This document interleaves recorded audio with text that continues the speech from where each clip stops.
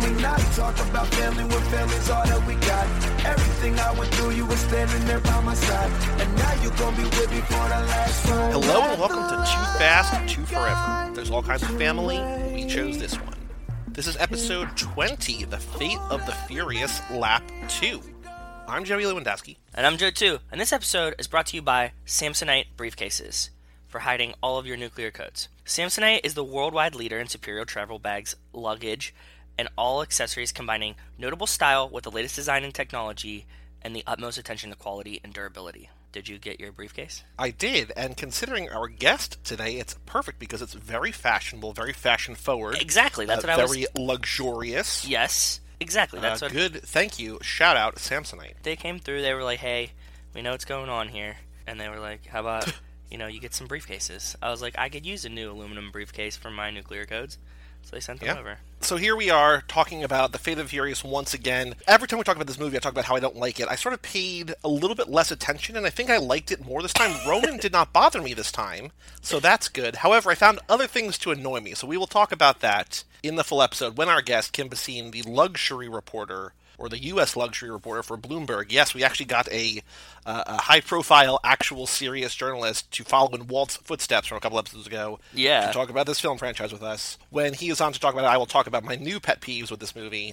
But, certain things that bothered me in the past did not bother me, so progress, I guess? Yeah. I actually took a very similar step, and I also watched it kind of, more in the background. I was like, oh, that one's not too bad, Like, when you just, explosion, car chase, if we weren't, intently focused on it to, pick it apart. I agree. I was like, oh, not too bad. Because I love the rest of them. This one I just can't get behind, and I feel like if I just have to find... And it's weird. I wonder if we'd have felt differently, Did you feel differently, when you came out of the theaters? No, I've never liked this movie. Okay. The most I liked it, I think, was when we watched it either last time or maybe for Charlize. I like it slightly more, but I've never been crazy about this. I know that either in the email that he wrote in last time or maybe the one that he sent a follow-up today, I know that Wes talked about how he saw this with a crowd of super fans, and he was super pumped on it. He still likes it a lot. Cool. But I didn't have that theater experience. I didn't leave the theater being I fucking love this movie.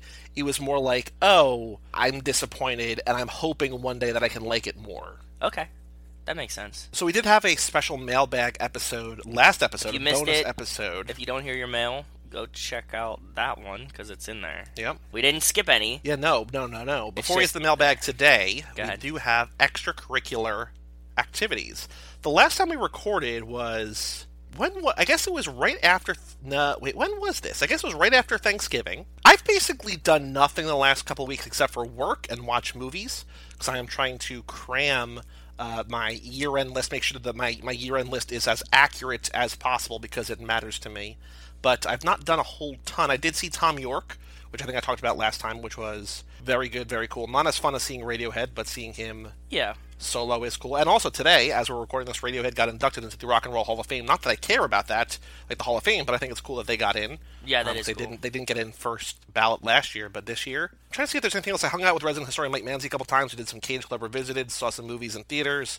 Other than that, it's been a very quiet 2 weeks. What about you? What have you done? I don't remember. Did we talk before Thanksgiving or afterwards? We talked after Thanksgiving. Okay, yeah, I've been trying to lay low. I've been doing too many things. I had, some work Christmas parties, stuff along those lines. It's, getting close to holiday time. So there's, lots of that going on. I'm so checked out. I'm just, done, giving up on, work stuff and, all this other stuff. So, I'm trying to lay low and trying to not do stuff, but then I have, all of these other, friend things to do. I was trying to remember if I talked about going to a Penguins game. I think I did. I think you did. To Ottawa, right? I think we talked about that. Yeah, I think we talked about that. Because I asked you how the bathroom situation was. You said it was better. Yeah, I'm trying to plan... Rachel almost got into a fight.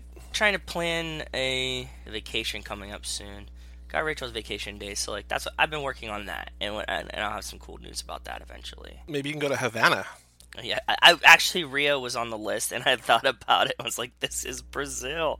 Like, I literally saw it when I was looking for flights today, because I'm, like, very open-ended on, like, where we could go, so. And if you want to go somewhere really super dangerous and really kind of fucked up right now, go to Brazil. Why not? Is it? Brazil's not in a good position right now. And then they also just elected, like, this crazy extremist right-wing guy to be their president. Like, Brazil's not in a good place right now. I would avoid Rio if I were you. Oh, that sounds probably a good idea. Yeah, that's fair. But yeah. Check that one off of the list. Yeah. Thanks for helping me narrow down my list of places to go. That reminds me, like, when I was, I think, in 6th grade, they approached a bunch of, like, the honors kids or whatever, and they were just like, we're planning a trip to the Middle East and Egypt. And my dad was like, you're not fucking going to the Middle East. Like, this was even before 9/11, but even back then it was just like, oh, no, like, you're not doing that. And I was like, but I want to go. And, like, not having any idea of, like, what the world was like, you know what I mean? So you had, like, the concept of, yeah.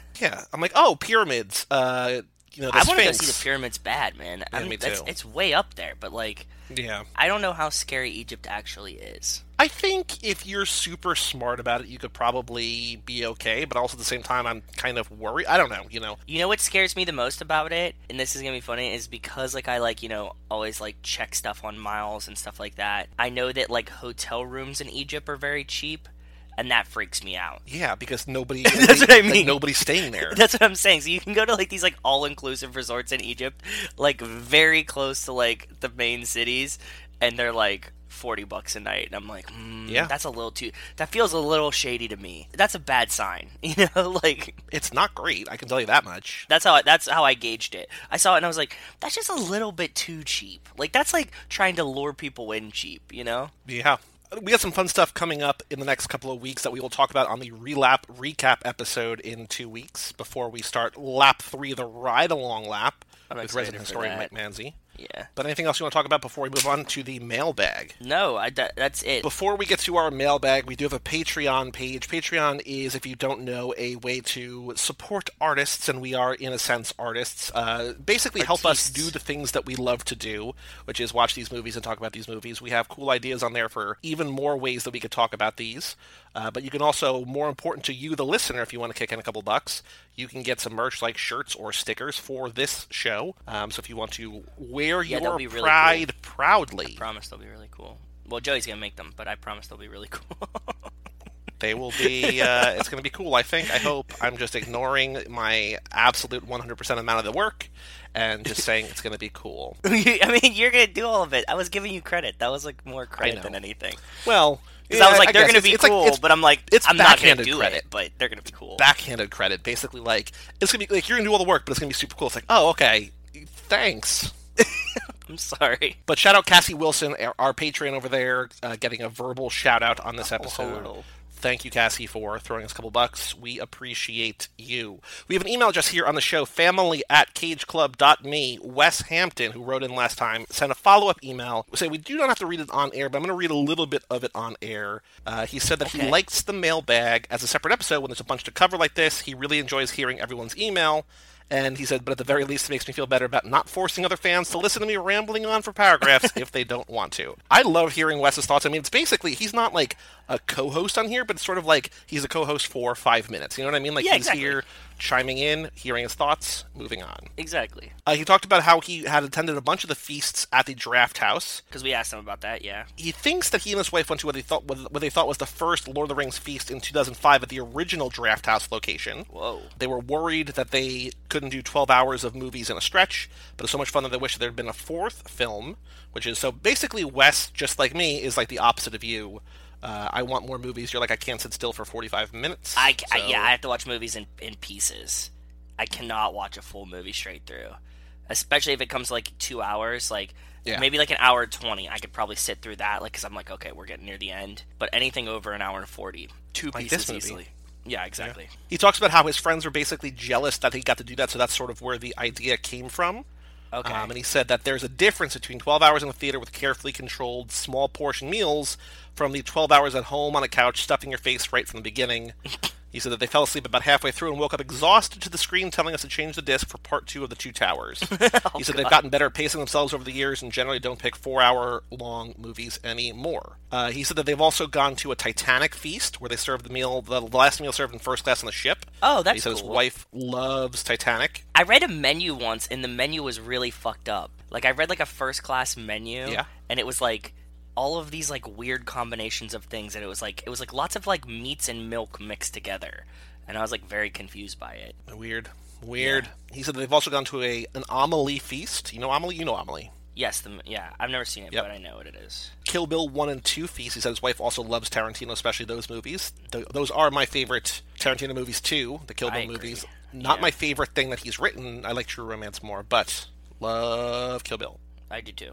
He said they did a Jurassic Park party at home a few years ago before Jurassic World came out, and now they're going to plan a smaller dino brunch for next year. There's fossilized dinosaur tracks in the creek bed near their house, and they've always wanted to take people to them, so they're going to incorporate that somehow. Then he said that if you and I are in Austin, we could join them for that, so that would be very cool. I don't know if I'm going to be down there. I don't know. First of all, Wes, dinosaurs aren't real. They were made by the government. But I will see your fake fossilized dinosaur feet happily. Footprints. He says, lastly, as far as the Fast Five Brazilian job thing, what you read about them altering the script makes little sense. It makes more sense than Chris Morgan just randomly writing a script that's wildly different from the Fast and Furious movies, and also just happens to feel a lot like the Italian Job sequel was probably going to be. I'm just curious if you had any definitive sources besides IMDb trivia. Yeah. Nope, because I couldn't find any. As far as I'm concerned, though, that's probably exactly what happened. That's it. Keep up the good work. I'm looking forward to hearing this podcast really get nuts in the coming laps. Oh, it's going to get zany, I promise. Yep. So thank you, Wes. If you want to write in, if we have a lot of emails, we will do another bonus mailbag episode. If not, we'll just cover them on the show. Family@cageclub.me. Just say hi. We can address them in recap. We have a recap relap coming up soon because we're finishing this one up, so that's cool. Send us mail right to our Tay-Tay, family@cageclub.me. One little announcement here about the network. We have a new show that as we're recording this just launched its first episode today, or as you're listening to this, last week. Nico and Kevo, his husband Kevo, Nico was supposed to be on our Tokyo Drift episode, but then scheduling conflicts got in the way, so he'll be on a future episode at some point. Yeah. They launched a show today about... They're going to talk about a lot of things. What they're kicking off with is the MCU, the Marvel Cinematic Universe. So they're going to do one movie a week per week up until Avengers Endgame comes out. So that's cool. It's perfectly timed there. And they're looking at the movies not just through like an analytical lens, but also through like an inclusion lens. Like, do you see you in the MCU? Because they are a gay married couple, and so they want to see if that's represented, if there's, women represented, if there's minorities represented. Like, there's all different things that's interesting. that we talk about in these movies, right? Like, we talk about how there's a lot of representation, maybe not gay, but, multi-ethnic, men and women. Do you see you in Fast and Furious? Probably yes. But do you see you in the MCU? They're going to answer that over on HTML, Husbands Talking More or Less, new episodes every Thursday. That's cool. At cageclub.me. I dig it. That's cool. I mean, we do a very similar thing, so... Yeah. Feel the vibes. Feel the love. And I think, their goal is after they do this, they're going to go to a different franchise or something and keep going, Kevo, I think they both love Disney, so they might do Disney stuff. They might cool. I think they love, like, Buffy, maybe? I don't know. Who knows? Nico is also the co-host of both X's for Podcast about X-Men and also Now and Again, which is about the pop music, which is with Chris Podcast, who was on our Tokyo Drift episode. So Nico's got his voice all over the network, all over pop culture. Really smart guy. Go check out mcu.html. Okay. Oh, one other thing I want to say is that I watched before we started recording. Not only did I watch Kim Basin's Invitation Only series on YouTube, but I also watched the Wax and the Furious. Oh, you did. Oh, what'd you think about it? I know I sent it to you because Adam was watching. What's the show called? Last Week Tonight. Yeah, he was watching Last Week Tonight, and he was like, "You gotta watch last week's episode." And I was like, okay, whatever. And he's like, you have to watch it. And then so I watched it, and I really enjoyed the Wax of the Furious. It was nice tongue-in-cheek. It was a little long, but they didn't drag it out longer than it needed to be, even. So yeah, so the video on YouTube is like 8 minutes. They don't really get to the thing until like 3 minutes, maybe. I liked it, but my problem with it is that I wish it was more Fast and Furious. Like, it kind of becomes a parody of like all action movies within a racing thing. Like, they sort of parody Mission Impossible, and then there's all the President stuff, which I don't know if that's like a running joke on Last Week Tonight. Yeah, I don't know. That was just like, they were selling these wax presidents somewhere. John Oliver showed up, and he like wanted to buy one, and it turned out that like Jon Stewart had like already like was bidding against him like on the phone. Like, he wasn't there, but he was like bidding against him. And so like when Jon Stewart bought the one that he wanted, then he bought like 5 of these wax presidents, and he's just been like trying, like he doesn't know what to do with them. So this is like, that's the running joke, yeah. So like, I feel like if I was watching that show more, I would have liked it more, but it just feels like there's just a bunch of wax presidents trying to steal back Russell Crowe's jock strap from do you know that joke Cinderella too? Man. Do you know this? No, but I mean, I gathered what that was from. Like, that was, they tried to save Blockbuster by having like a, like, I got the gist of it. It just felt like it would have been funnier if I watched more of the show. The payoff would have been greater. Sort of felt, yeah, it would have. I agree. It just sort of felt like, okay. So if you watch Last Week Tonight, you probably have already seen it. Definitely. If you don't watch Last Week Tonight, you can check it out. I don't think you have to. But it's cool that, again, like we say a lot, mainstream popular culture loves these movies enough to reference them and parody them and, talk about them in their programming, their content and their art. Yeah, for that point alone, you should give it a peek. On the streets, the only news that I have, I think, is that Eiza Gonzalez, who is the female lead in Baby Driver, she's also been in a couple other things lately. Okay. She's badass, she's beautiful. She is going to be in some role in Hobbs and Shaw. So The Rock announced that on his Instagram. But not that we weren't already very, very excited for Hobbs and Shaw, but she's awesome. I'm looking forward to having her in this world, in this universe. And so excited even more so for Hobbs and Shaw coming out sometime next year. Do we have a date on that? I don't think so. I was actually thinking that today. I was July 26th. Yeah, interesting. So soonish. Yeah. Directed by the guy who directed the first John Wick. Directed by the guy who directed Atomic Blonde. Yeah, we knew that for sure. Very excited. Do you have any other news for On the Streets or no? I haven't really been. Wes wrote in on the email episode about, we might already know this from our news finding about the mobile game, but like, I can't do a Google alert for Fast and Furious just because it gives you a ton of stuff. It's a phrase that's used everywhere. Yeah. So I have a little one. Michelle Rodriguez is going to be in this new movie called The Limit. Do you know this? With Norman Reedus. He looks familiar. You know who that is? He's Daryl on The Walking Dead. He's also from Boondock Saints. They're doing this movie called The Limit. It's a virtual reality film. They released a trailer for it. Cool. She plays an assassin, so it kind of fits in line. I think it's gonna be like on it's a virtual reality film, so it's gonna be on like Oculus Go and stuff like that, like on VR. All right. I mean, I'm not going to watch it that way, but yeah, it's cool, I guess. Yeah, you can watch it in 180 degrees. Yeah. It's a 20-minute action movie, so it's okay. Yeah, it's not like a full thing. Gotcha. But they released a trailer for it, and so she's still working, essentially. That's what I was trying to say. Like, aside from Vin and The Rock, who are, like, massive stars, I mean, I think that she's going to be the most consistently working actor of the core group. You know what I mean? Because she's always sort of had her niche as, like, the tough, badass chick. Tyrese and Ludacris, not exactly diverse actors in terms of, like, their range. Not that she is either, but I feel like there's just more of a niche for her than just whatever Tyrese brings to movies. You know what I mean? Yeah, I feel you. Yeah, I can't wait to talk about this movie with you, because, like, on the third watch of this, I was like, I think I noticed it because you've been saying it, but, like, this was the most, like, etched in stone Ludacris is, right? He's, like, full Tej. Like, you say it's, like, full Roman, or, like a caricature of Roman the whole time.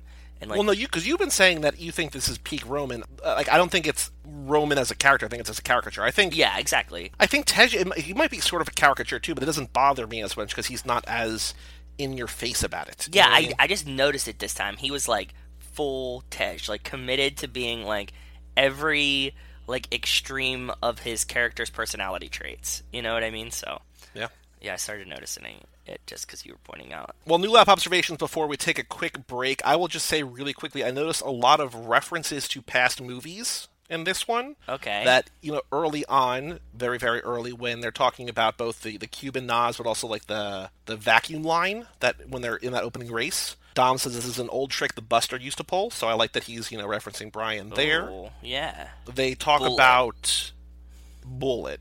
When they jumped out, like when Roman was talking about something and like about not wanting to do something or whatever, and they reference again to, when he was afraid to fly out of the plane, so that's another thing there. Yeah. And then there was one other moment at least that I noticed, I think. Oh, when on the streets, when Dom shoots Deckard, right?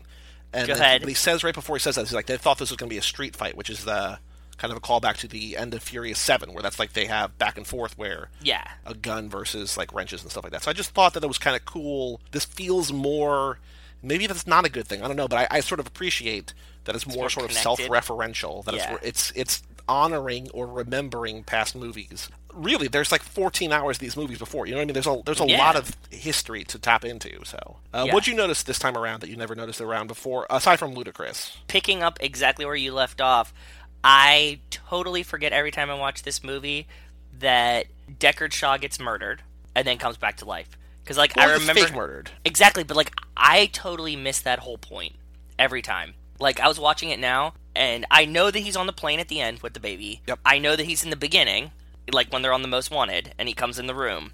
But that in-between time, when they come back to the room or something, and they're like, did we, lose anybody? And they're like, Shaw's gone. Or, we lost Shaw or something like that. And I was like, wait, did they fake kill Shaw? And, I'm, watching it, I'm like, what the fuck? And then he wasn't dead. And I was like, oh, shit. I totally forgot that they even attempt to do that. Not that he doesn't come back to life or something. I just forget that whole middle part. I think it's just there so that, that Cypher can sort of forget, not have to worry about him.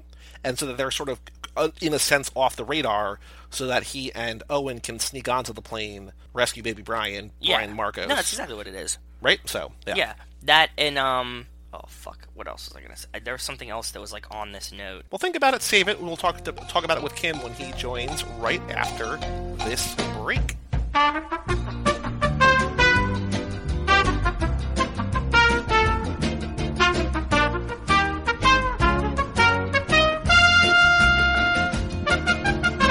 Welcome back to Too Fast, Too Furious. Nope. Too Fast, Too Forever.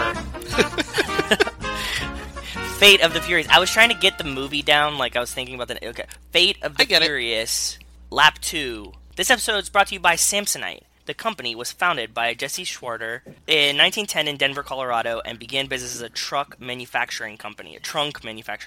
I can't read or think at all today. Thank you, Samson. I think you're probably just starstruck by our guest. We mentioned him earlier. I am. I'm tongue-twisted. I'm really excited to talk to Kim. He is the host of the invitation-only series on YouTube. 4 videos right now, all worth your time. The Bloomberg, was it Luxury Reporter or U.S. Luxury Reporter? What's your official title over there? I'm the U.S. Luxury Reporter because we have a European Luxury Reporter and people in Asia, and it's just it's a lot of people. But it's really cool. Yeah, I just cover the American company. The U.S. Luxury Reporter from Bloomberg, Kim Basine. Hello, Kim. Hello. Thank you so much for joining us. My very first question to you, I'm imagining the answer is yes, but did you have input or did you do any work on the incredible Stats of the Furious thing that Bloomberg published a couple years ago? I did. That was a lengthy project that we did. Until January, I also covered pop culture here at Bloomberg, so that's why I was in on that one. That's really cool. Was so cool. Walt sent us that. It's like our Bible here. It is our Bible here. Because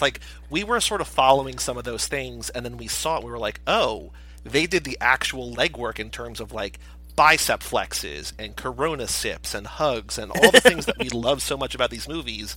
You guys quantified, and it's incredible to see. Yeah, that was quite a project. It was I don't know how many people were involved. I think about 10. It was data visualization people. Okay. We had 2 writers on it. We had graphics. Wow. We had it was quite a production. I think it took about 2 months to do. Jeez. Yeah, it would be 3 people in a room watching every single one of the Fast and Furious movies, basically frame by frame. It was, you would see Tyrese's bicep and be like, oh god, oh, okay, stop, go back a few frames so you get the second right.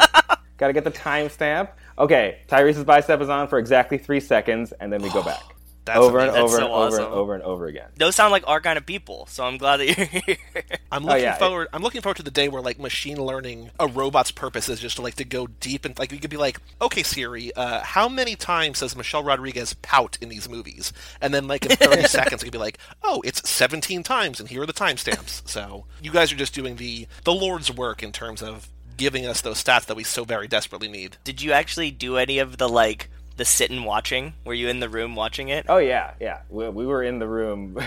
I was in the room. We would talk a lot about what was a shift, because we calculated all the shifts. What was when does a race actually end? Let me just read you the methodology for racing time. And we published this and because we calculated how much racing time happened in every single movie.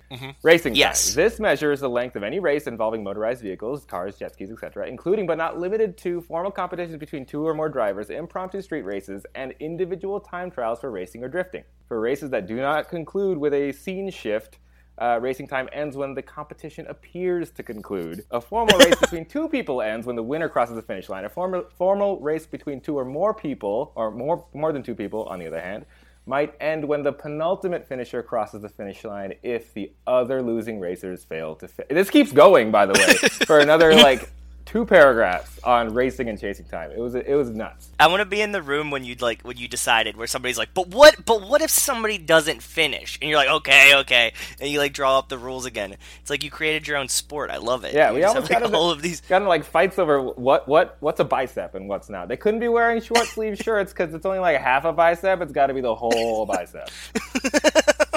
I love it. And just to be clear, really you got paid for this, so that's, Yeah, this was during work hours. So. I am infinitely jealous. So jealous. So obviously you've seen all 8 movies. I mean, I feel like because you're talking about the 8th, you obviously would have seen them all, but you pored over them more closely than we ever have. But when was the first time you saw, what was the first one you saw, and when was that, and then how did you see the rest of them? I believe I saw the first one, maybe not when it came out, but soon after it did. Okay. And then I saw the rest of them probably in order, except for maybe 4. I probably glossed over 4, and then I was like, oh my god, The Rock's in Fast 5. And then... and then went in on 5 again. Have you seen them a lot? Aside from your careful, meticulous devotion to these in the hallowed halls of Bloomberg, how many times have you seen these movies sort of by choice in your daily life? If you total them all together, maybe 50, 60 times. Okay. By now. Okay. Mostly the first. I've seen this. I can't stop watching the second when it's just on somewhere. Agreed. 5 a bunch of times. Furious 7 I might have seen the second most besides the first one because I think it's my second favorite, I think. Yeah, I've seen them a lot. It's one of the things that becomes a running joke in your life and you just kind of stick with it. Yeah, we understand. Yeah, we get it. That sort of transitions to the next question then. If you had to rank them, how would you rank them? And it doesn't have to be definitive order, but if which ones do you like more than the rest? Or if you do have a definitive order, we'd love to hear that too. I like the first one the most, but I'm pretty sure that's more just nostalgia. Yep. Not that I like it more than the others, it's just what makes me feel the most emotion when I see it. But maybe, okay, let's go 1, 5, 7, 6. I'm not going to put 8 in there yet because I'm not sure. Okay. Then 2, 3, 4. Yeah. Okay. Okay. Is 8 close to the top, or where would 8 roughly fall on that list? 8's probably above Too Fast and below 6. Yeah. Okay. Near the bottom. Near the bottom. In the middle-ish somewhere, yeah. Yeah, middle to bottom. All right. Okay. Because this is a movie that, I every time I talk about, we even talked about it in the little intro segment that we just recorded before you joined us, that, I've got different problems with this movie every time I watch it. We did a whole podcast about Charlize Theron, and I was like, oh man, Charlize crossing over with my favorite franchise, this is going to be great. I don't love her in this movie. I don't like Dom Against the Family. This time around, Joe, I sort of teased at the beginning, I don't like the editing of a lot of this movie. Oh, you don't? Early on when they're breaking out of that German facility, right? And they're all, in different cars, they're all talking to each other. It feels so disconnected from each other. It feels like they were not recording those at all together. It feels to me, it reminds me of when we went down to Orlando to the Supercharged ride, and we're like, oh, yes. These are all just, ludicrous in a sound booth, or, in a green screen. Yeah. Yeah. It feels like that. It feels like a lot of this movie, and maybe it's just because they're big names now and they're bigger than ever before, but it just feels like there's more of this where they're not together. There's obviously still the shots where the family is together, but I feel like this time around my problem was it just feels pieced together and not in a cohesive way, if that makes sense. Yeah, I can see that. There's a lot of weird slow-mo shots in this one too. I don't think I really noticed it the first time, and I'm just what why?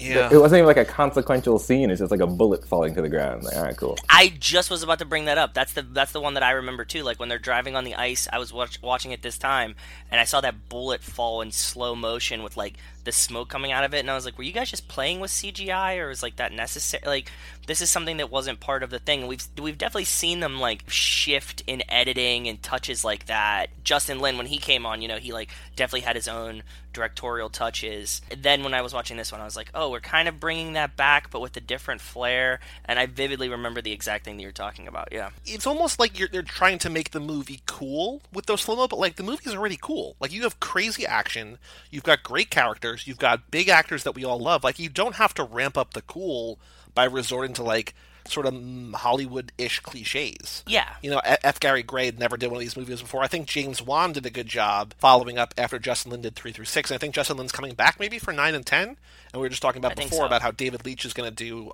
Hobbs and Shaw, which I am super ecstatic for, because I think he's a great director. But it's just, this one just doesn't work in different ways for me, and I feel like maybe one time I'll be able to watch it and it'll all come together for me. But until then, I'm going to be still finding little things to just not really be crazy about. Yeah, I don't think it's ever going to get there. It's a bummer. You don't think so? It's a bummer, man. What if 9 comes out and it's just like, we're like, oh god, we wish you could have just had 8 again. Oh man, yeah, I get that's probably possible. It's just like you don't need those little flourishes when you're already like blowing up a submarine. Like it's, you got the action already. Yeah, exactly. Yeah. Now, Kim, before we talk about this movie in particular, specifically about this movie, we've got some either-or questions, really the lightning round, that we want to sort of get a sense of who you are in this world. Are you ready for these? Oh, I am so ready for these. Are you more of a Brian or a Dom? Brian. Okay. Cool. I feel like most people are Brian. Walt surprises by saying he's a Dom, but, most people I think are a Brian, so... Walt's a Dom. He's definitely...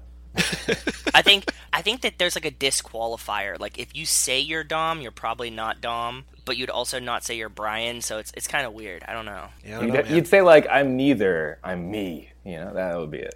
And that would be definitely Dom. Exactly. I'm no Denise. Yeah. Are you more a Mia or a Letty? Oh, definitely a Mia. Okay. I am nowhere cool enough to be Letty. Roman or a Tej? Oh, Roman. Okay. Yeah, my friends make fun of me about that all the time because I'm so loud. And like, if we were doing like a heist or something, I would definitely be the distraction person. Ooh, okay, cool. Ooh. So if we had to sneak in to steal a car off of a skyscraper in the Middle East, I would that'd be me. Sing Happy Birthday? That would be me singing Happy Birthday. Joe, we've not been asking our guests, but Kim, this is the first question. The first time we're going to ask this question. I think I know where you're going with this. Do you have a favorite character? Do I have a favorite character? Yeah. My favorite character is Roman. Yes. Okay. Yeah, I love Roman too. I'm a big Roman fan. He's one of my favorite characters, if not my favorite, so I agree. It's like, yes, it's comic relief, but then he gets that moment in Fate where he shoots those guys off of snowmobiles with a gun, and I popped big in the theater. I was so excited. I've talked about, like past times we've talked about this movie, I've said how I don't like Roman in this movie because I feel like he was such a good character in 2 and 4 and 5 and 6 and 7, and then here he feels like a caricature. This time around he didn't bother me as much, but like I feel like that's just like a super badass thing. I've never had a problem with that, where he's just like, the time for messing around is behind me now. I need to take care of this business and like, use the Lamborghini door or whatever car he's in to slam a guy in the face, take his gun, and shoot 3 of the guys. Like, it's awesome. Yeah, you can't get more badass than that, I don't think. He does get most of his character development out in the second movie where he has the most screen time, but yeah, he evolves a little bit. Are you more of a Deckard or an Owen Shaw? Oh god, I'm not cool enough to be Statham, so let's say Owen. You're Owen, okay. Okay. I feel like that's a lot of these questions, like the Dom or Brian, Mia or Letty, Deckard or Owen, are all sort of similar. Like, are you, like, how alpha are you? And I feel like for most of the thing, like you were saying before, Joe, like if you say you are, you're probably not. So Deckard is just he's so cool. So unless you're fake alpha, like Roman is, that he's a wannabe alpha, but he's never gonna get there. You mean double alpha? Yeah, double alpha. Yeah, from Furious 7, right? Double alpha. Okay. Fun fact: my best man said that in his speech. Double alpha man candy. That's what I'm saying. Awesome. Was it a Fast and Furious reference, or did he just happen to use the same? No, it was a real Fast and Furious reference. Perfect. In his Oh my God, that's even better. At my wedding. It was amazing. That's even I had better. one friend get married, and the best man at his, it was either the best man or the officiant at his wedding, because the officiant was like a friend. Their entire speech was all like Braveheart themed, and I was like, man, like I wish that when I get married, I have someone who knows me well enough to like pepper in like either like Nicolas Cage references or Fast and Furious, you know what I mean? Just like not to ruin Yeah. the day, but like to just sort of pay respect to like a good friend and like what they love. So that is, that's the mark of a true best man. So I think you picked right, Kim. Okay, American Muscle or imports? American Muscle. Oh man, everybody loves the muscle. Except for Austin. They do. Yeah, everybody except for Austin. Yep. All right. Corona or Belgian ale? Corona. All right. Yeah. Are you more, this is, again, I feel like this might come into the Roman category, we'll see. Are you more of a racer or a designer? Racer. Ooh, okay. Need the glory. Gotta be on camera. Yeah.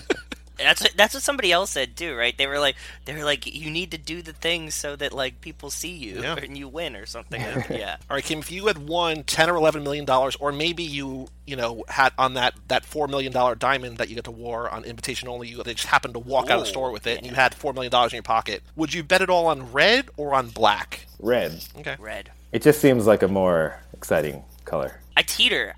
Like, if you asked me this question, I could have been, like, confident that I answered black one time, and then I'll be like, no, definitely red. Why would I have ever picked black last time? Yeah, I'm not sure, Joe. We're gonna have to figure this out for the next episode, though, when we do our Relab recap, because we've not answered these questions, Kim. So, I mean, we have to let the fans know exactly who we are, as though hours and hours of us talking weren't enough to, let them know who we are. You gotta let them know. You gotta tell them. Gotta tell them. Okay, I have a little bit of a different wording than we've been giving for this, but okay.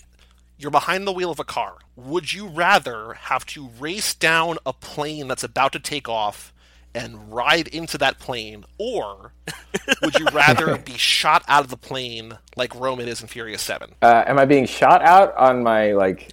Either is way, someone else shooting me out, or am I driving out of the plane? You're driving out unless you're afraid to drive out. Either way, you're leaving the plane. Okay, but if I'm not afraid to drive out, I can just drive out without someone opening a parachute. Yeah, you can full Brian. And all that abruptness. Okay, yeah, I would jump out of the plane, yeah. Do you think the word oil is one syllable or two syllables?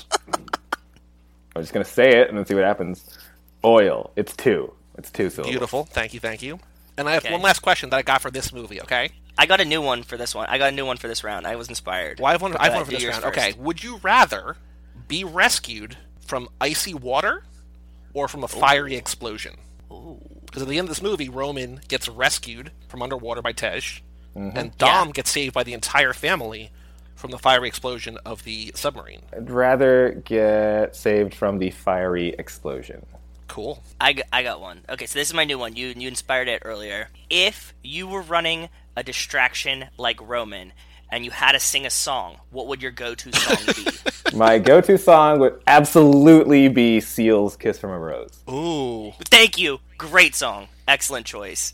That's beautiful. I love Batman. I love Seal. I listen to that song a lot. So Joe, that's a great question. Did you like that question? I do. Good. I thought you would like that one. Okay. Cool. Well, Kim, I appreciate that. Later in the episode, we are going to play our which Fast and Furious character are you quiz that we found online, so we'll know definitively if you are a Roman or not. But for now, those are great questions. We appreciate your answers to the hardest hitting questions you might answer all day. So thank you for that.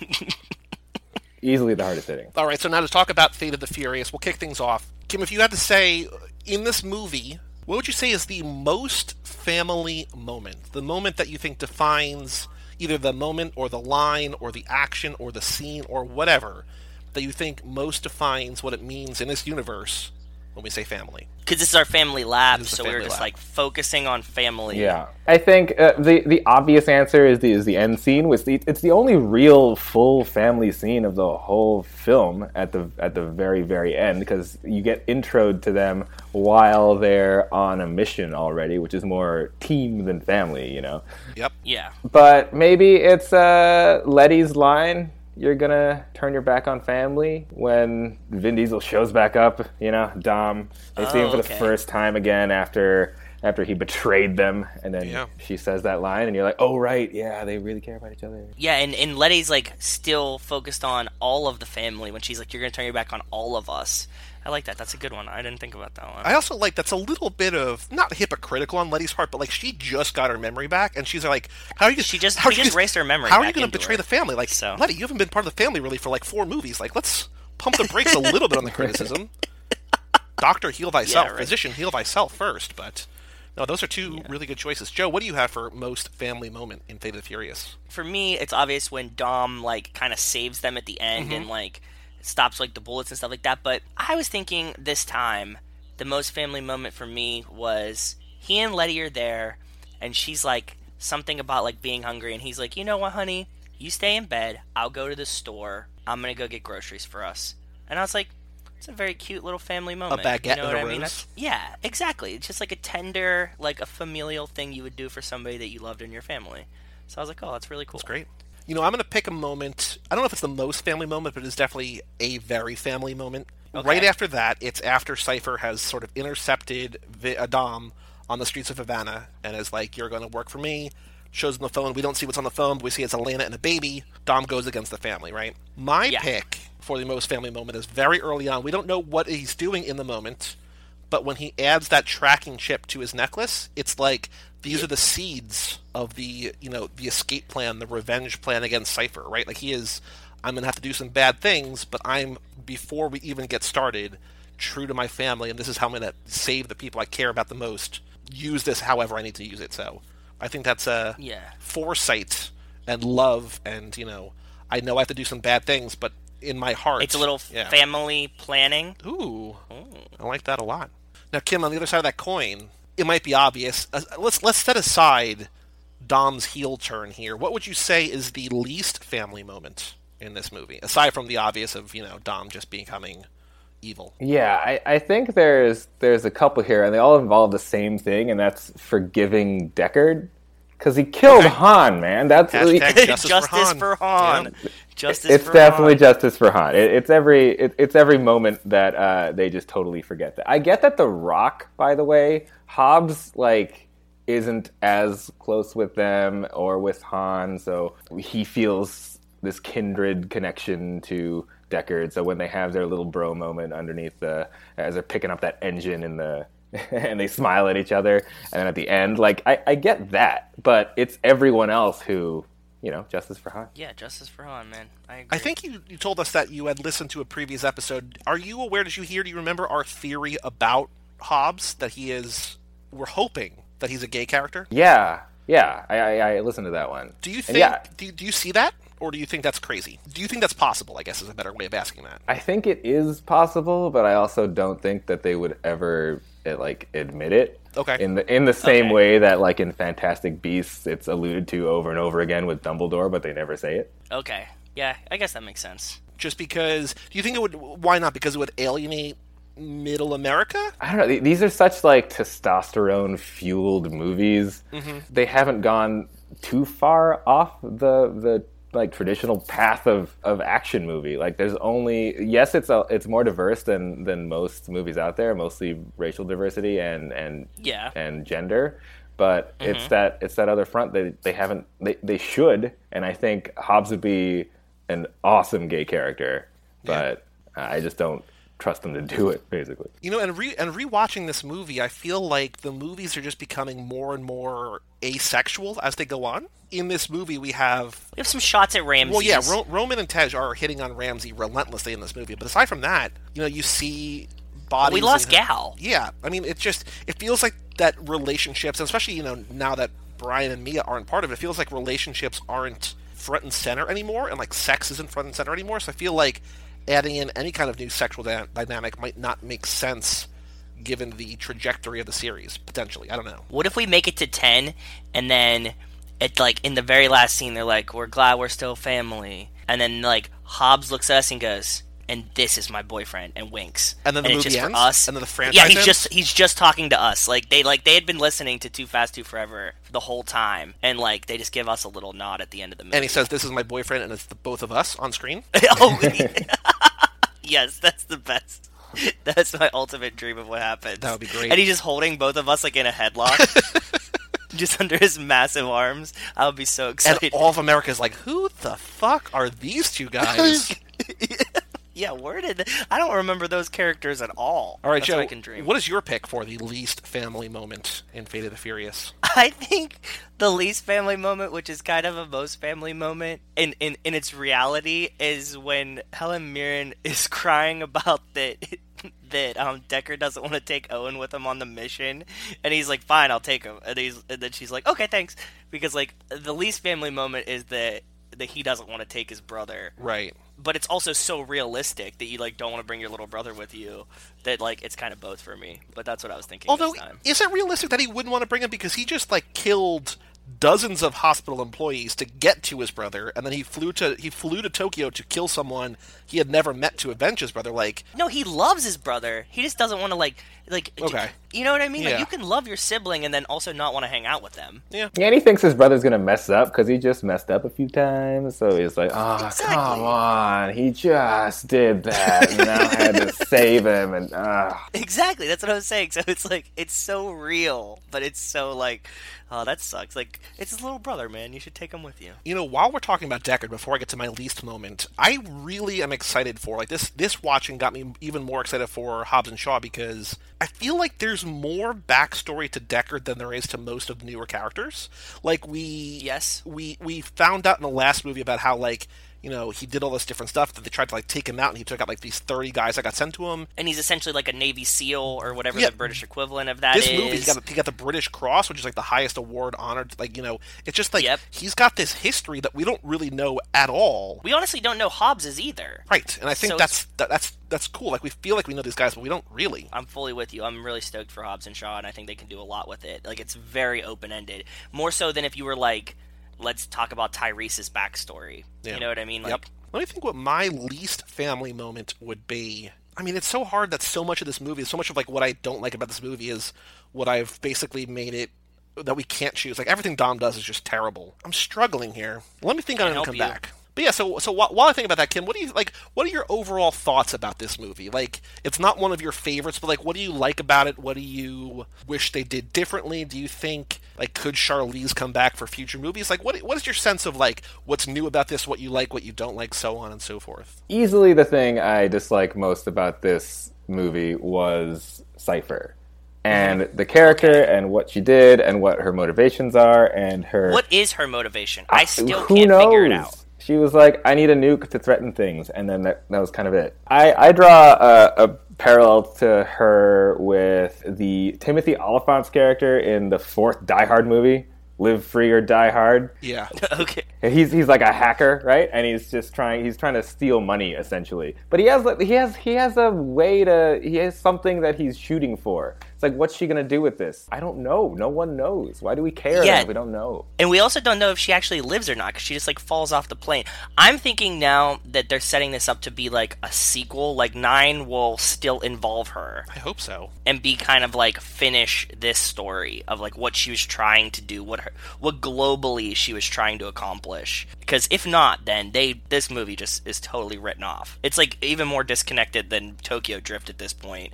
If Cypher just comes in and like disappears and she's gone, like it just has no place in this world. Even like Tokyo Drift's disconnect is more like a side story disconnect than anything. This is the main story of Fast and Furious. We talked about how like Chris Morgan, who's written the last handful of movies, wrote this one too. I'm not saying that like these movies have ever been like the best written movies of the year, but they've always had characters that make sense and have motivation, and like it just doesn't feel in line with his writing to have such a vague character that isn't going to be paid off at some point. Yeah. We have to have something out there.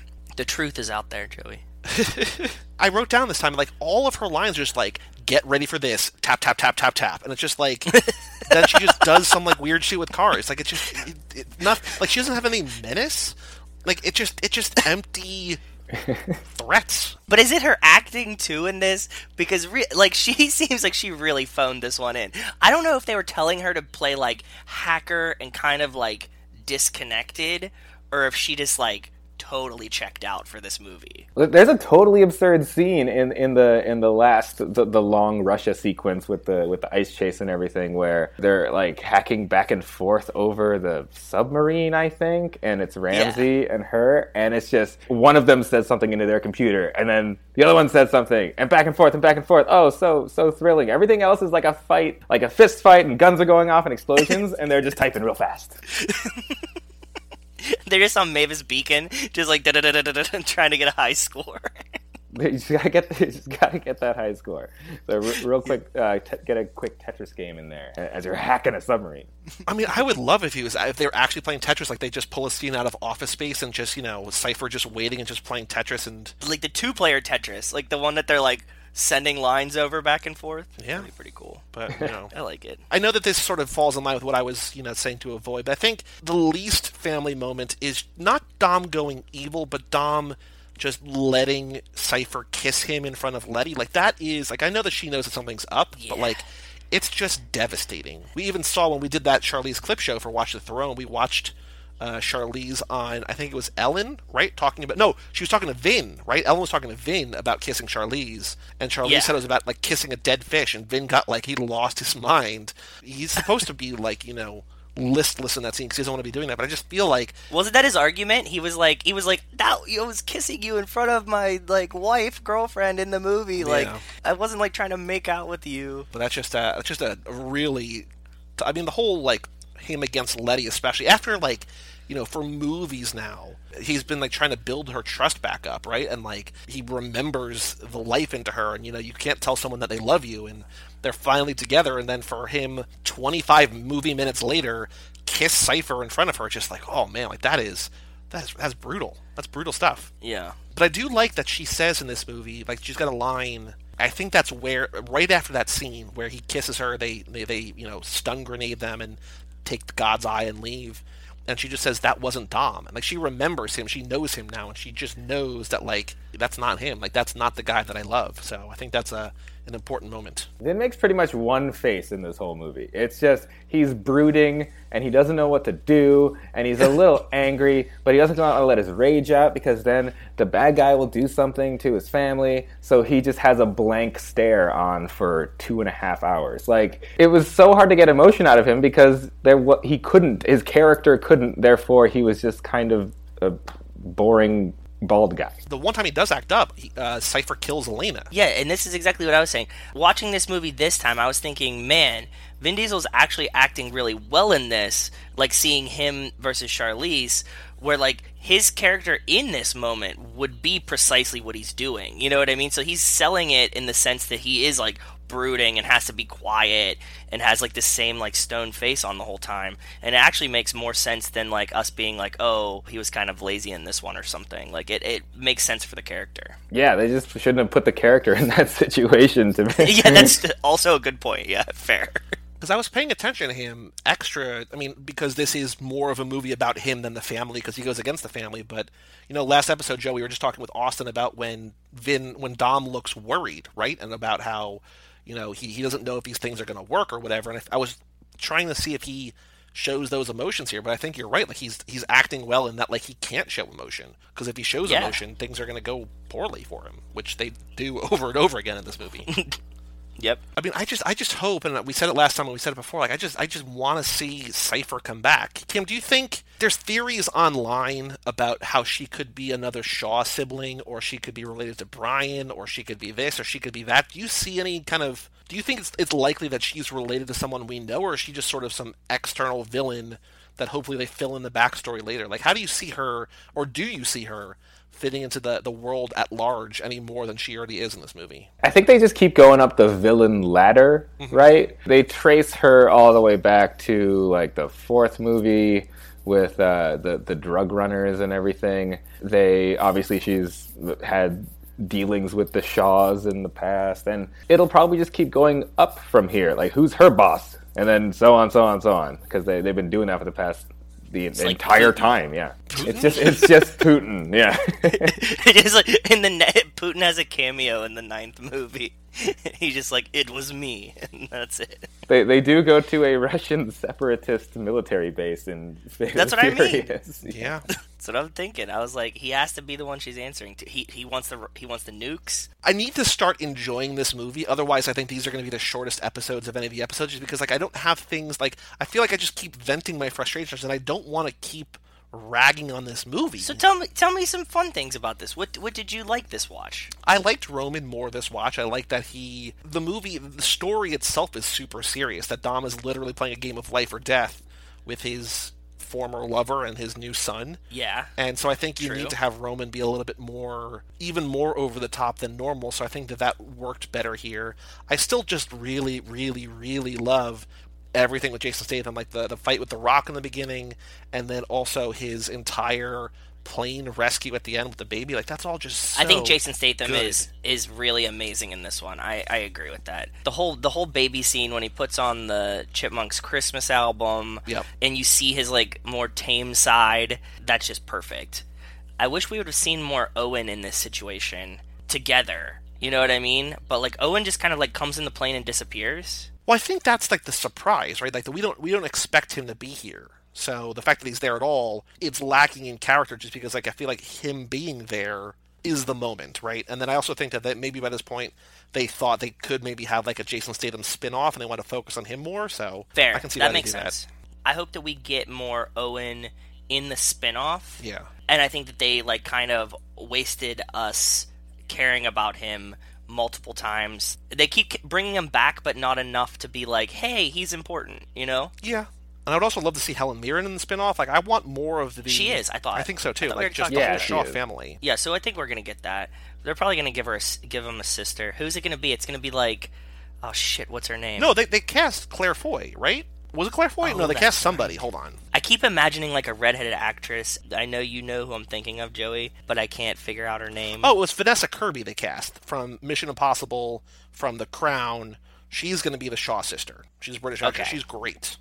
Who's the redhead that you're talking about? I can't think of what she's in, and it's not Vanessa Kirby, but she fits too. So what else about this movie, Kim, do you have like a strong feeling toward one way or the other? Because I feel like this is probably the most polarizing of the movies, I think. Like, I think two people sort of dislike a little bit more because it just sort of feels like a step down maybe from the first in a way. People don't like Tokyo Drift because it feels like a side story, and people don't like 4 in certain ways. But I feel like this of the rest of them, or maybe of all of them, this feels kind of like the most polarizing because it should be so great in terms of the budget, in terms of like the level of the story we're at, and it's just not. But you know, what else do you feel about this movie super strongly one way or the other? I feel like the one-liners were better in this one. And like the Rock embraced his inner wrestler, and when he was delivering lines to Statham back and forth and things like that, he says "some bitch" twice. That's amazing. I really want us to get to a point in these when he starts bringing back like full Rockisms, right? Like I want him to do like, "Do you smell what I'm cooking?" But I think we're working our way towards that. And I hope that, like, in the next one, like in Hobbs and Shaw or something, we can get a little bit more of these. Like, I want, like, an eyebrow raise, all of these kind of things that come back. All the set pieces in this are also pretty good. I mean, the submarine chase is great. You get to see The Rock push a torpedo. Like, that's bananas. Yeah, right? with his hand. With his hand. Yeah. With his hand. I mean, it's believable, right? No, the sets are great. You're absolutely right. I think so too. I think this has some of the best action in any of them. The prison fight is just awesome. But again, that's just Statham and The Rock carrying all of that. With there's the rubber bullets thing where he gets shot a couple times and just flexes and then picks someone up and tosses them. That's hilarious. Rubber bullets. Yeah. Big mistake. Big mistake. It's so good. Like that whole, like the music in there, like outside of that scene, that music is probably the most annoying music in the world, but in that scene, it just fits it so perfectly. Like it's all just like that. What was the music? I don't remember It's like What was it? Whatever. Like it's that like sort of rap, sort of electronic kind of hybrid-ish music.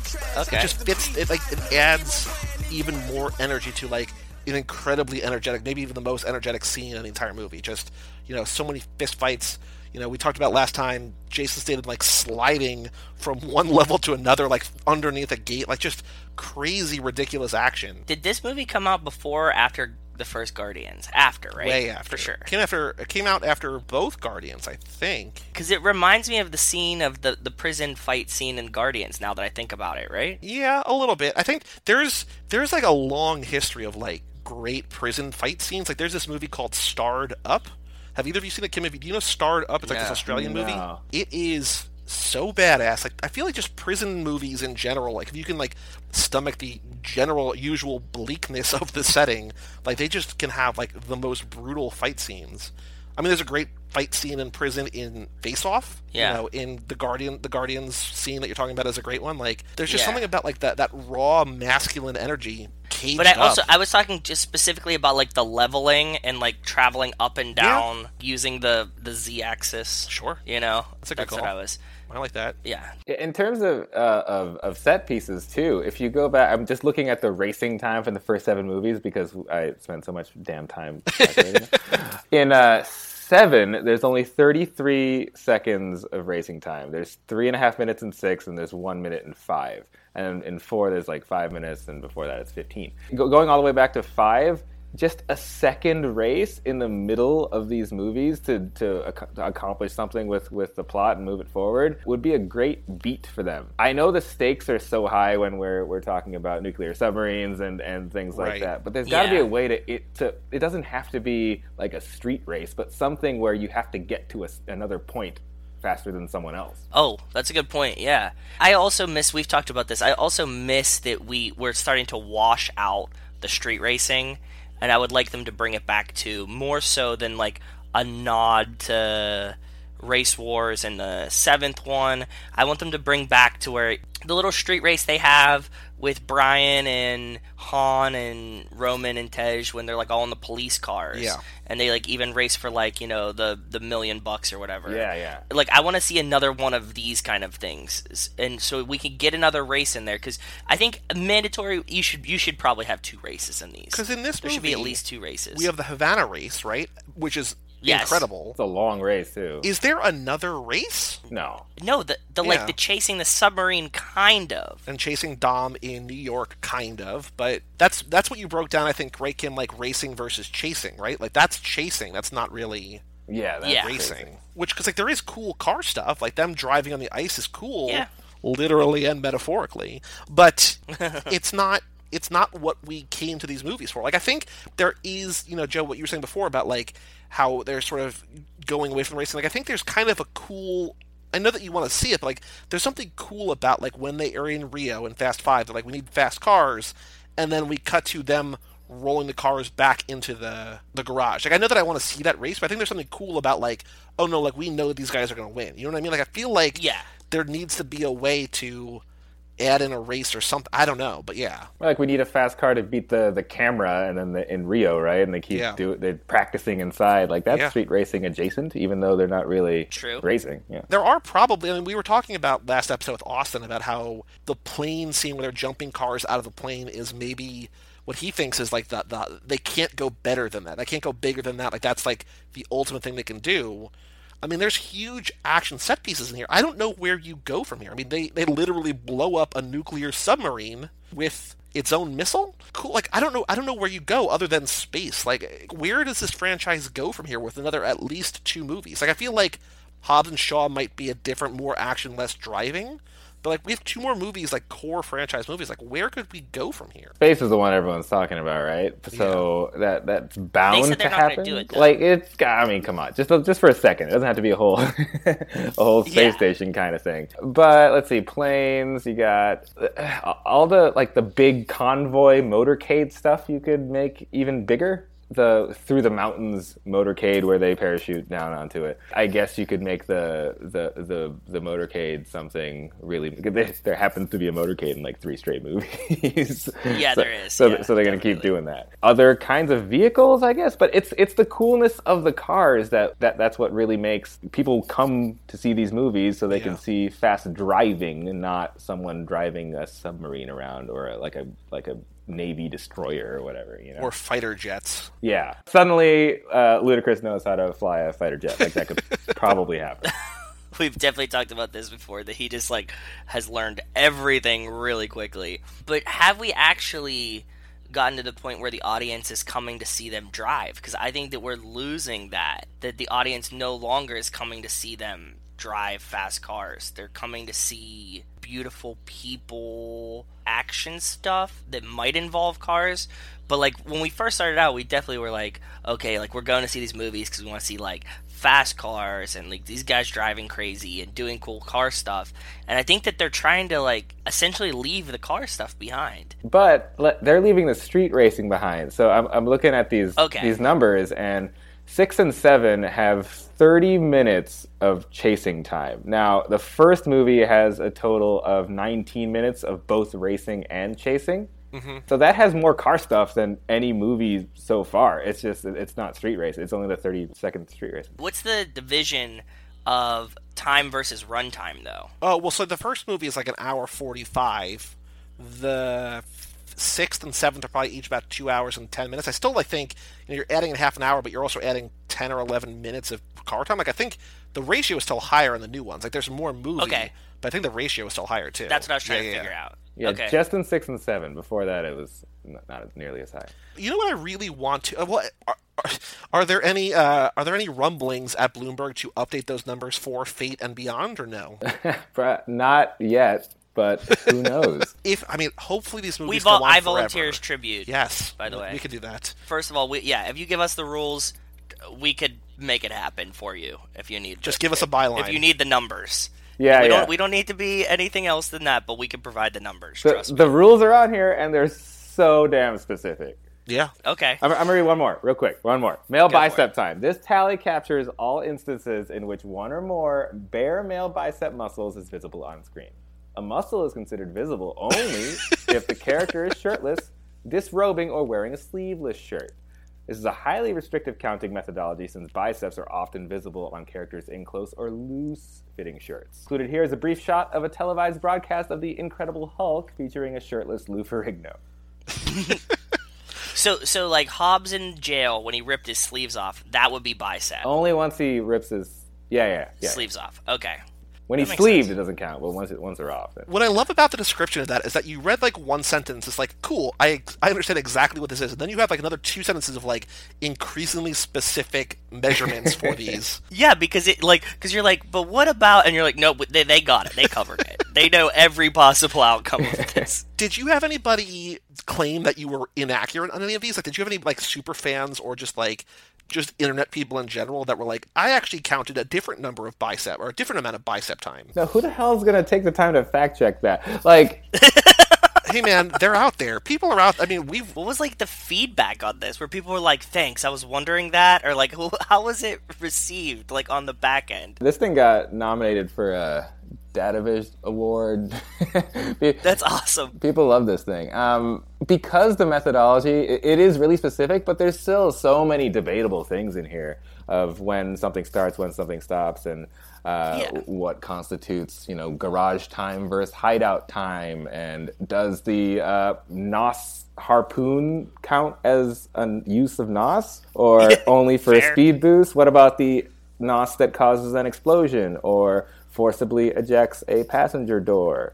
Or do you count a double boost when they hit 2 NOS buttons at the same time? Like, is that 1 or 2 Or boosts? what about the can of NOS that Brian's drinking out of that he drops the tracker chip into? Does that count as NOS? Like, what counts? So it's pretty impossible to do unless it's the same exact people doing it again, having gone through it. What was the inspiration? Like, who sat down and was like, you know what? I think we should do this. Can you take me into the behind the scenes of how we got here? I'm not sure exactly how this started because one day someone on Dataviz, Mark Glassman, came over and was like, "Hey, we're working on this Fast and Furious thing. I know you're the pop culture reporter. Would you like to work on it with us?" And I was like, hell yeah. And we had done the same kind of thing with Star Wars before, a year prior, so I think it was 2016. That everyone loved that one. and we decided to go in on Fast and Furious. Who knows what's next? Maybe we'll do another. I would be really excited if you did, because I thoroughly enjoy it. It would be a lot more work because there's a lot more movies, but with Avengers Endgame coming up, like I feel like that could be. But I don't know what you because they're so long. They're so many so of wildly them. different too. Like I don't know what's remarkable about these movies and also the Star Wars movies is that like they tell such a variety of stories, but they're all in their core very similar. Like, I feel like, I guess there's also a ton more of those, but, like, you could maybe do something Bond-related, because those are all more sort of tightly grouped than, like, the Marvel movies. I think we did that, too. Okay. I really did. I think we sense. did a whole... Oh, we did. Yeah, we did a whole Bond one. Yeah, because they're so great. It's consistent. It's consistent enough that there was once a formula, and it's been tweaked. It hasn't been totally... jettisoned for something else. Yeah, that's really cool. Very cool. I'm very thankful that you had the insight in this, because we use it as a reference guide a lot, and like as just canon to like come back to, and we're like, well, how many times did they do? And we just use that as our starting point. So. Yeah, some of them are really hard. Like time a gun is wielded is really hard. It's the things where they keep going from shot to shot, and like, do you count a tank turret? It's all this stuff. I mean, so that's the question. Do you count a tank turret? We did count a tank turret, and we only counted the drone while it was armed. Okay. Important distinction. So when it wasn't armed, it wasn't a weapon until, Fair. Now, was this the kind of project, did you ever have a point while doing this, while watching these movies frame by frame, where you, like, started to hate these movies? Because we kind of worry at some point in this podcast that we're going to get to a point where, like, I can't watch another one of these movies. Like, did you get to a point? Is there like a bad lap? Like did everybody hit like 7 watches and they're like, I can't do this anymore, and they just like all walk out of the room or something? No, it would have. I think it would have been a lot harder to watch these alone, because we did do it in a group of 3, so there was always something to talk about. So as long as you guys keep talking about it with each other on this podcast, then I think you won't get super sick of it. Okay. Cool. If you just watch it like in a vacuum and just over and over and over again, or frame by frame by yourself in a room, I don't want to do that. Nope. Yeah, no, neither do we. I mean, we've heard, because the podcast network started out, we've told the story before, that it started out with just me and my one friend, resident historian Mike Manzi. We were just doing Nicolas Cage movies, and like we saw that there were a couple other Nicolas Cage podcasts, but we're like, they're all mostly dormant. We're just going to do our thing and not really worry about it.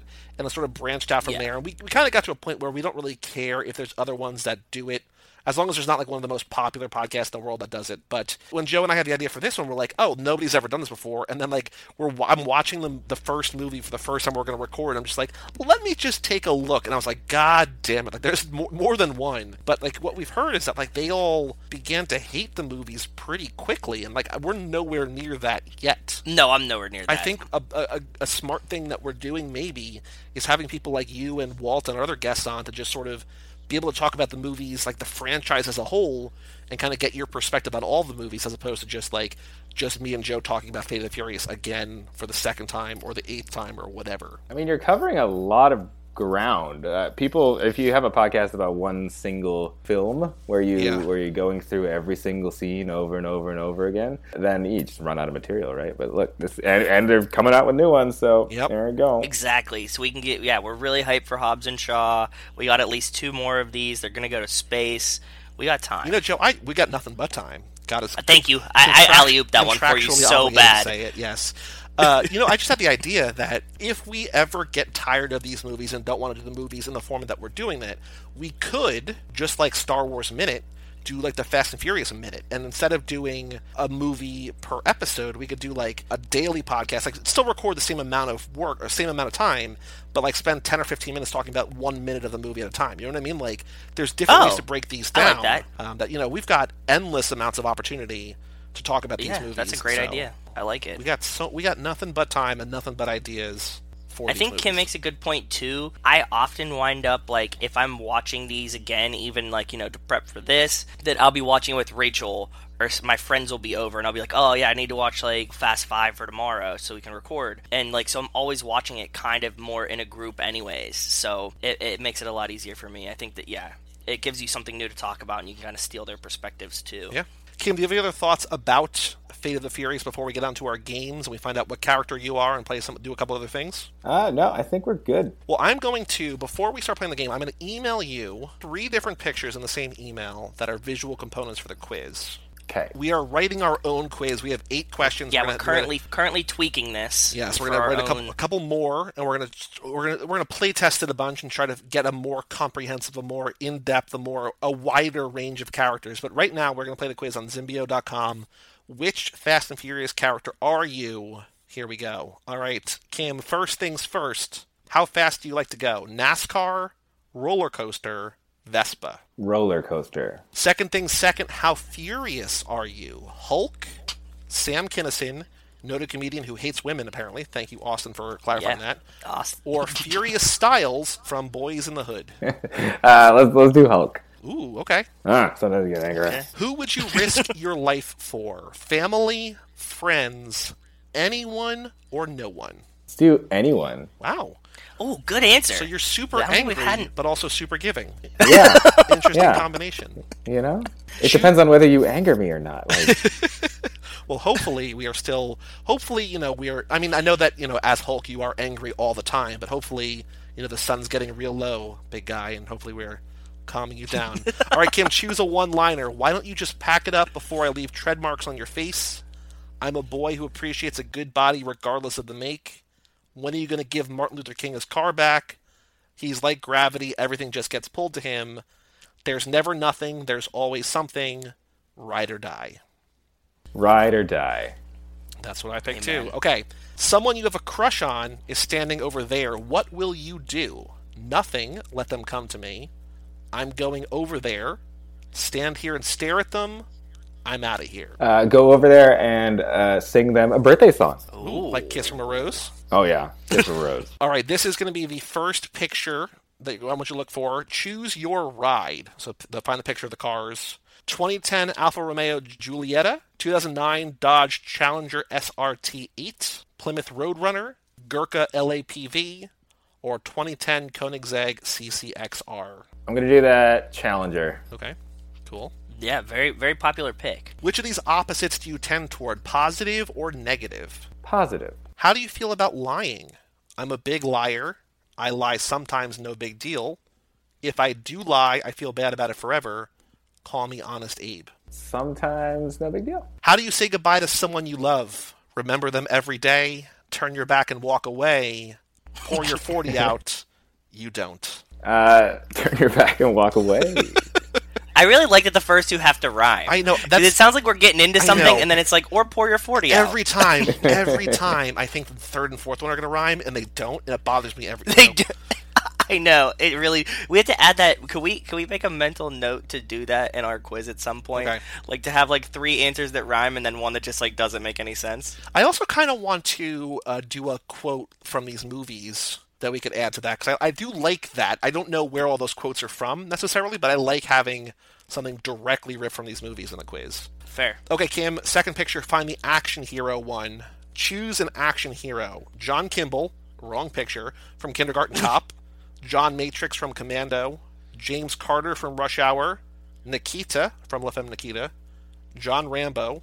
Or The Rock as Hercules. It's The Rock as Hercules. That movie was fabulous. I have not seen it. I need to... Maybe we'll do that for our Rock lap. Our pit stop Rock. Yeah, rock on. Kim, what's your favorite article of clothing? My dark jeans, my favorite wife beater, my too tight t-shirt, my old sneakers, my leather jacket. Let's do a leather jacket. I don't think anybody's ever picked that. I don't think we've had one. I don't think we had that one either. That's what I was thinking. Kim, it's our anniversary. What are we doing? Candlelit dinner for two. You asked it like what are we doing? Your anniversary. I ask it that way every time, just so you know. I don't know if you've ever caught it before, but I always... No, I did. I always say it that way. I mean... Kim, it's our anniversary. Okay. What are we doing? Candlelit dinner for two somewhere dark. Let's just go somewhere dark.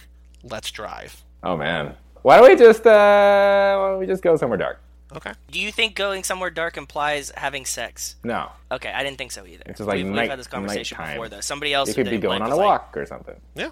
Exactly. That's what I thought. You just hang out. Yeah. All right, Kim, last question, last picture you need to look at, the background. If you were to have your photo taken, what would the background be?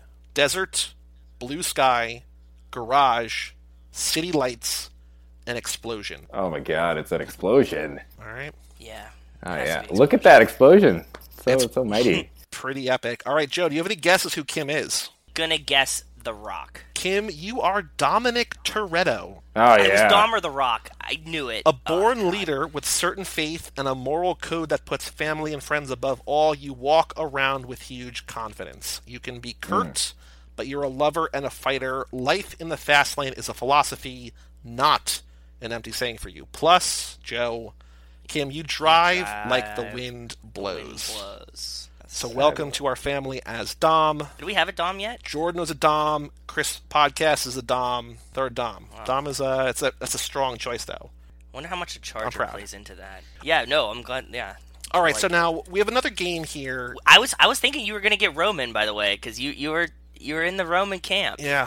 And we've gotten some Romans, but everybody that didn't want to be Roman got Roman. Amazing. Yeah, it was like if you were trying to answer it and not be Roman, the quiz plays really well to make you a Roman. Right? Now, Kim, do you know a lot about cars or not a lot about cars? I know enough about cars, but I also don't drive.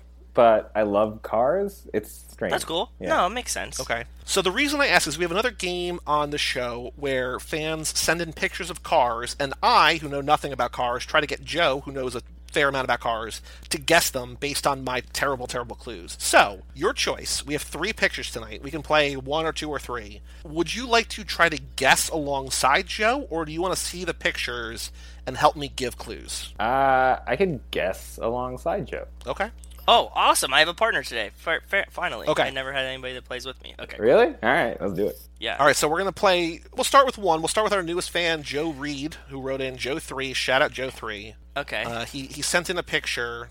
This car is red, so that helps. Thanks. So helpful. The car is American. Okay, it's an American American car. It appears... The joke... Wait, Kim. Yeah. Kim, the joke is that in the very first one that we did of these, I was like, Joey started describing it to me, and he was like, silver. And I was like, oh, fucking great. Which I know that was isn't like helpful, the first but thing he it thought. was still the first thought that came to my head. So first thought, best thought. This car appears in the franchise, he says he thinks twice, both in the first movie and the fourth movie. Okay? Okay. 2-door... hard body, 4 headlights, 2 and 2, with a light underneath the 2. So there's 2 circular headlights on both sides. Okay. A rectangular light below them. Okay. Sort of a raised hood in the front a little bit. Hood scoop, kind of. I'm going to Google what that means. Is it like a... Okay. Yeah, is it a scoop? Yeah, hood scoop. Yeah, a little bit. Yeah. Okay. It is from, I'll give you the year, it's from 1970. Is it a Challenger? No, it's no. But if you Charger? want to ask yes or no questions, it's not a Dodge. Is it a Chevy? It is a Chevy. Is it a... Oh, is it a truck? Is it a Chevelle? It is a Chevelle. It's a Chevelle SS. Oh, yeah. Yeah, there Good we go. job. Now I wonder... I just remember that car from the movie. So I'm going to put in here in the Skype chat. I don't know if you can see that. Oh, yeah. I clicked gallery and it opened Yep, there's the picture. It is a beautiful, looks like a cherry red Chevelle, 1970 Chevelle. Joe yeah. says Gorgeous. the car appears twice in the post-credit scene of the first movie, where I guess where Dom drives off into the desert, and also Yes, true. Dom races one in Fast and Furious, the fourth one. So Okay. pretty cool one. Okay, Yeah, that was actually kind of a deep cut for it being so obvious. That was a good send, good picture. I like it. Yeah. Yeah. The headlights are... That's what did it. next car picture, if you want to do another one, is from friend of the show Melissa Lynham. Go for it. It is from 2010. It's an Italian car. It's silver. It's got 2 headlights on either one headlight on either side, one little fog light below it on either side. Triangular grille in the front. It's a 2-door car, What's but it the looks new like it could Spider be a called? 4. The Alpha Spider. Is it a Spider still? It's not a Spider, but it is an Alfa Romeo. It is Yeah, an I Alpha, but... It used to be called a Spider, is what this car was, but they changed the name of it, and I can't think of the new name of the car. When you were like small Italian, like Alpha makes, it's essentially one car at this point. Fuck. I don't know the name of it. Yeah, I don't know the name of it. It's I don't know how to better describe it. I mean, you guys are. I think you're just there. I don't know if I can describe it to a place that you're I'm there. Get it. Yeah, I can't come up with the name with it. I can see the car. This is a I little just bit don't not know really it. trolling by Melissa, but this is the car from the car game picture. This is the Alfa the Romeo Giulietta? Giulietta. Yep. Oh, cool. But I think that's like more like a small SUV type thing. It doesn't look like an SUV. It looks more like has a station hatch. wagon-y. Yeah, It's a hatchback, right? Yeah. They used to not look like this so much. They used to have just like It used to be like a really small car. Good job. She did troll us. A little bit. She said, got us. Her question, or her email said, if Joe 2 looks at the Fast and Furious character quiz weekly, then he'll recognize his car as a 2010 Alfa Romeo Giulietta. I'm hoping he doesn't, but if he does, then I'll have to find another car. And I said, even if he looked at it every week, he would not remember it, because that's just not how your brain works. Okay, one more car picture. This one from Wes. We got two here. This is a Japanese car in production since '92. It is blue. Okay. Hood scoop and a spoiler. Okay. Dual exhaust on both sides. Is it Subaru blue? It is Subaru blue. Okay. That actually helped. Like, the blue there really... Okay, go ahead. It is still in production today since 1992. Featured in several of the films in this franchise. STI. Driven by... No, not an STI. Nope. WRX? It is a WRX. The Impreza WRX. Yeah. You guys... I don't think that they have... Do they have STIs in these movies? Sexual transmitted infection? Or are they all just infection? WRXs? No. This is an STI. That red sticker on the front, that's what that says. That little red sticker on the front of it right there. But yes, an STI is just like it's like the LX version of a WRX. So it's like the M3 to the BMW 3 Series. Cool. Do you get what I'm saying? Yeah. Okay. All right. So that was all. Thank you all to Joe, Melissa, good job. and Wes. You guys did good. Yes. Thank you. I'm glad that Kim played with me. Thank you. I appreciate it, Kim. Anytime. Cool. So now we have one more game to play, Kim. And if you listened to an episode, you would have heard it. Oh, my God. This ain't no 10-second race, a.k.a. It's my favorite game. Boy, do we have a podcast for you. So the rules of this game are pretty simple. I want you to go on Twitter and find any tweet that you think, when we reply to them with, boy, do we have a podcast for you, link to our show page, hashtag Fast and Furious, that there's a chance that they would acknowledge it, that they would like it, that they might enjoy the show. There's no right or wrong way to play it, although it feels like the wrong way to play it is how we've been playing it, because we have had no luck, really. The score after so many games is Joe has 9, I have 5, Chris has 1, no one else has any points. So while you guys look, let me review. So last episode, Joe, you found at Aliosa, Wingardium Leviosa, we have right here, Ollie Hill said, they run rings around the mothership. Hobbs and the Papa Alien have a high-octane fist fight in the tractor beam. Dom mumbles repeatedly about galactic family and living life 1/4 parsec at a time. The aliens weep as they realize the error of their ways. All is well. Well, Ollie, boy, do we have a podcast for you. Good news and bad news, Joe. Good news, he did not block you. Bad news, he did not respond. So, no points, but a step in the right direction, if you will. That works. Okay. All right. I found Mike Pearl at Mike Lee Pearl says the best evidence that Hollywood is run by idiots is that there's no Fast and Furious Christmas movie. Boy, do we have a podcast for you. No response.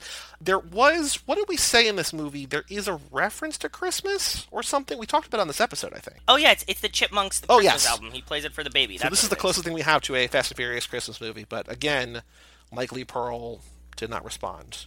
Our guest last time, Austin Wolf Southern, found that poll from Mike Morbid at JMikeMorbid. What movie has a connection to car chases and peas? Boy, do we have a podcast for you. No response. So once again, keeping up our streak of very little luck. No points there. So, Kim or Joe, do either of you have... I got mine. A tweet, okay. Send it to me. I have a tweet from Joel, at Galactic Ninth, sorry. I recently watched through all of the Fast and Furious series. The transition from "Hey, cool turbo" to "Only you can stop Charlize Theron from nuking the whole world" is incredible. Boy, do we have a podcast for Joel. Galactic Ninth, hopefully you will find some mirth and some happiness in this show. Also, Kim, for the record, the scoring is a like of a tweet is 1 point, retweet is 2, reply is 5. If they email us, 10 points. So, a lot of points at stake here. Kim, did you find a tweet that you think we should tweet at from @CageClubPod? This show does not have a Twitter, but our network's Twitter, @CageClubPod. Do you have a tweet that you'd like us to send to? I think so. All right, let me send it to you. Do you want to read the tweet? Yes, this tweet is from Scoobert Dubert. It just says, the new Fast and Furious film looks strange, and it's a photo of Chris Pratt and Sonic the Hedgehog on the back of the That new Sonic the Hedgehog is setting the internet ablaze with his muscular legs. Scuba So fuzzy. Dubert at Stealth Oblivion. Boy, do we have a podcast for you. Shout out Scuba Dubert. Okay. It's something that we talk about a lot. I'm going to put the link in Skype if you guys want to see it. It's from at the Funnycator, Lamborghini Cersei. So I guess maybe a car and Game of Thrones reference. I watched Italian Job 2 days ago, and I swear it was exactly like a Fast and Furious movie, complete with Charlize Theron and Jason Statham. And also, behind the scenes, directed by F. Gary Gray, who directed this movie. Well, Lamborghini, whatever your real name is, boy, do we have a podcast for you. Too Fast, Too Forever. Yeah. He's definitely going to block you. Oh, 100%. I feel like my early predictions, you're going to get ignored, Kim is going to get a like, I'm going to get blocked. Makes sense. So, I mean, we'll see. Well, Kim, we're going to keep the tally of everyone's scores. Forever. So if you ever choose to possibly grace us with your presence again and come back, we'll let you know how your tweet did. Yep. Really keeps track of them. We would love to have you back at some future point. Maybe you and Walt together. You know, the serious, heavy-hitting journalist that we have on our, for some reason, gracing us with your presence on this show. But we thank you so much for doing this. What were you going to say, Joe? I was talking to one of my coworkers today, and I was saying that, like, we have a guest tonight, and I was explaining a little bit about what I knew about Kim and his job. He was like, why would he ever come over? And I was like, people like these movies, okay? Like, they're fun movies. And he's like, just so confused. They're fun movies. This is very important. The See You Again was the music playing when we cut our wedding cake. I mean, come on. That's so perfect. Man. It's beautiful. There's something for everyone, man. You can get anything in here. Like, it's somber, it can be happy, it can be familial, be sad. It's whatever you want it to be.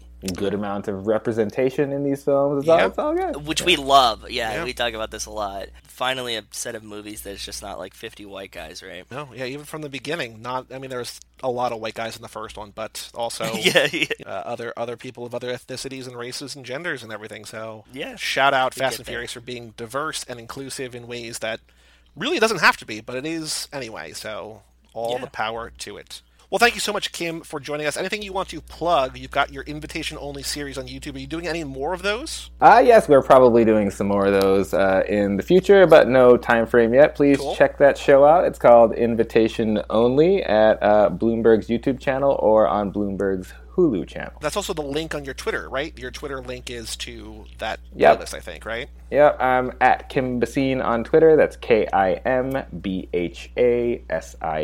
and the link to the show is on there. Yeah, they're really, really cool. I will actually watch them more than once because I thought they were so interesting, but I made Rachel watch them again with me. We're just mesmerized. I'm super jealous of your job, and I think that the videos are awesome. They come out great. You do a great job at it, so keep it up for me, please. And I can't wait till you release more of them, and I hope that you do more videos of other stuff too. I was like trying to describe to my friends, and I hope you don't take offense to this, but I was like, you literally do most expensivest shit like 2 Chainz, but you are 2 Chainz in this version of most expensive shit. And it's like the coolest thing ever to me. I was like, he is 2 Chainz in that. Don't take that the wrong way. No, of course not. Both of them.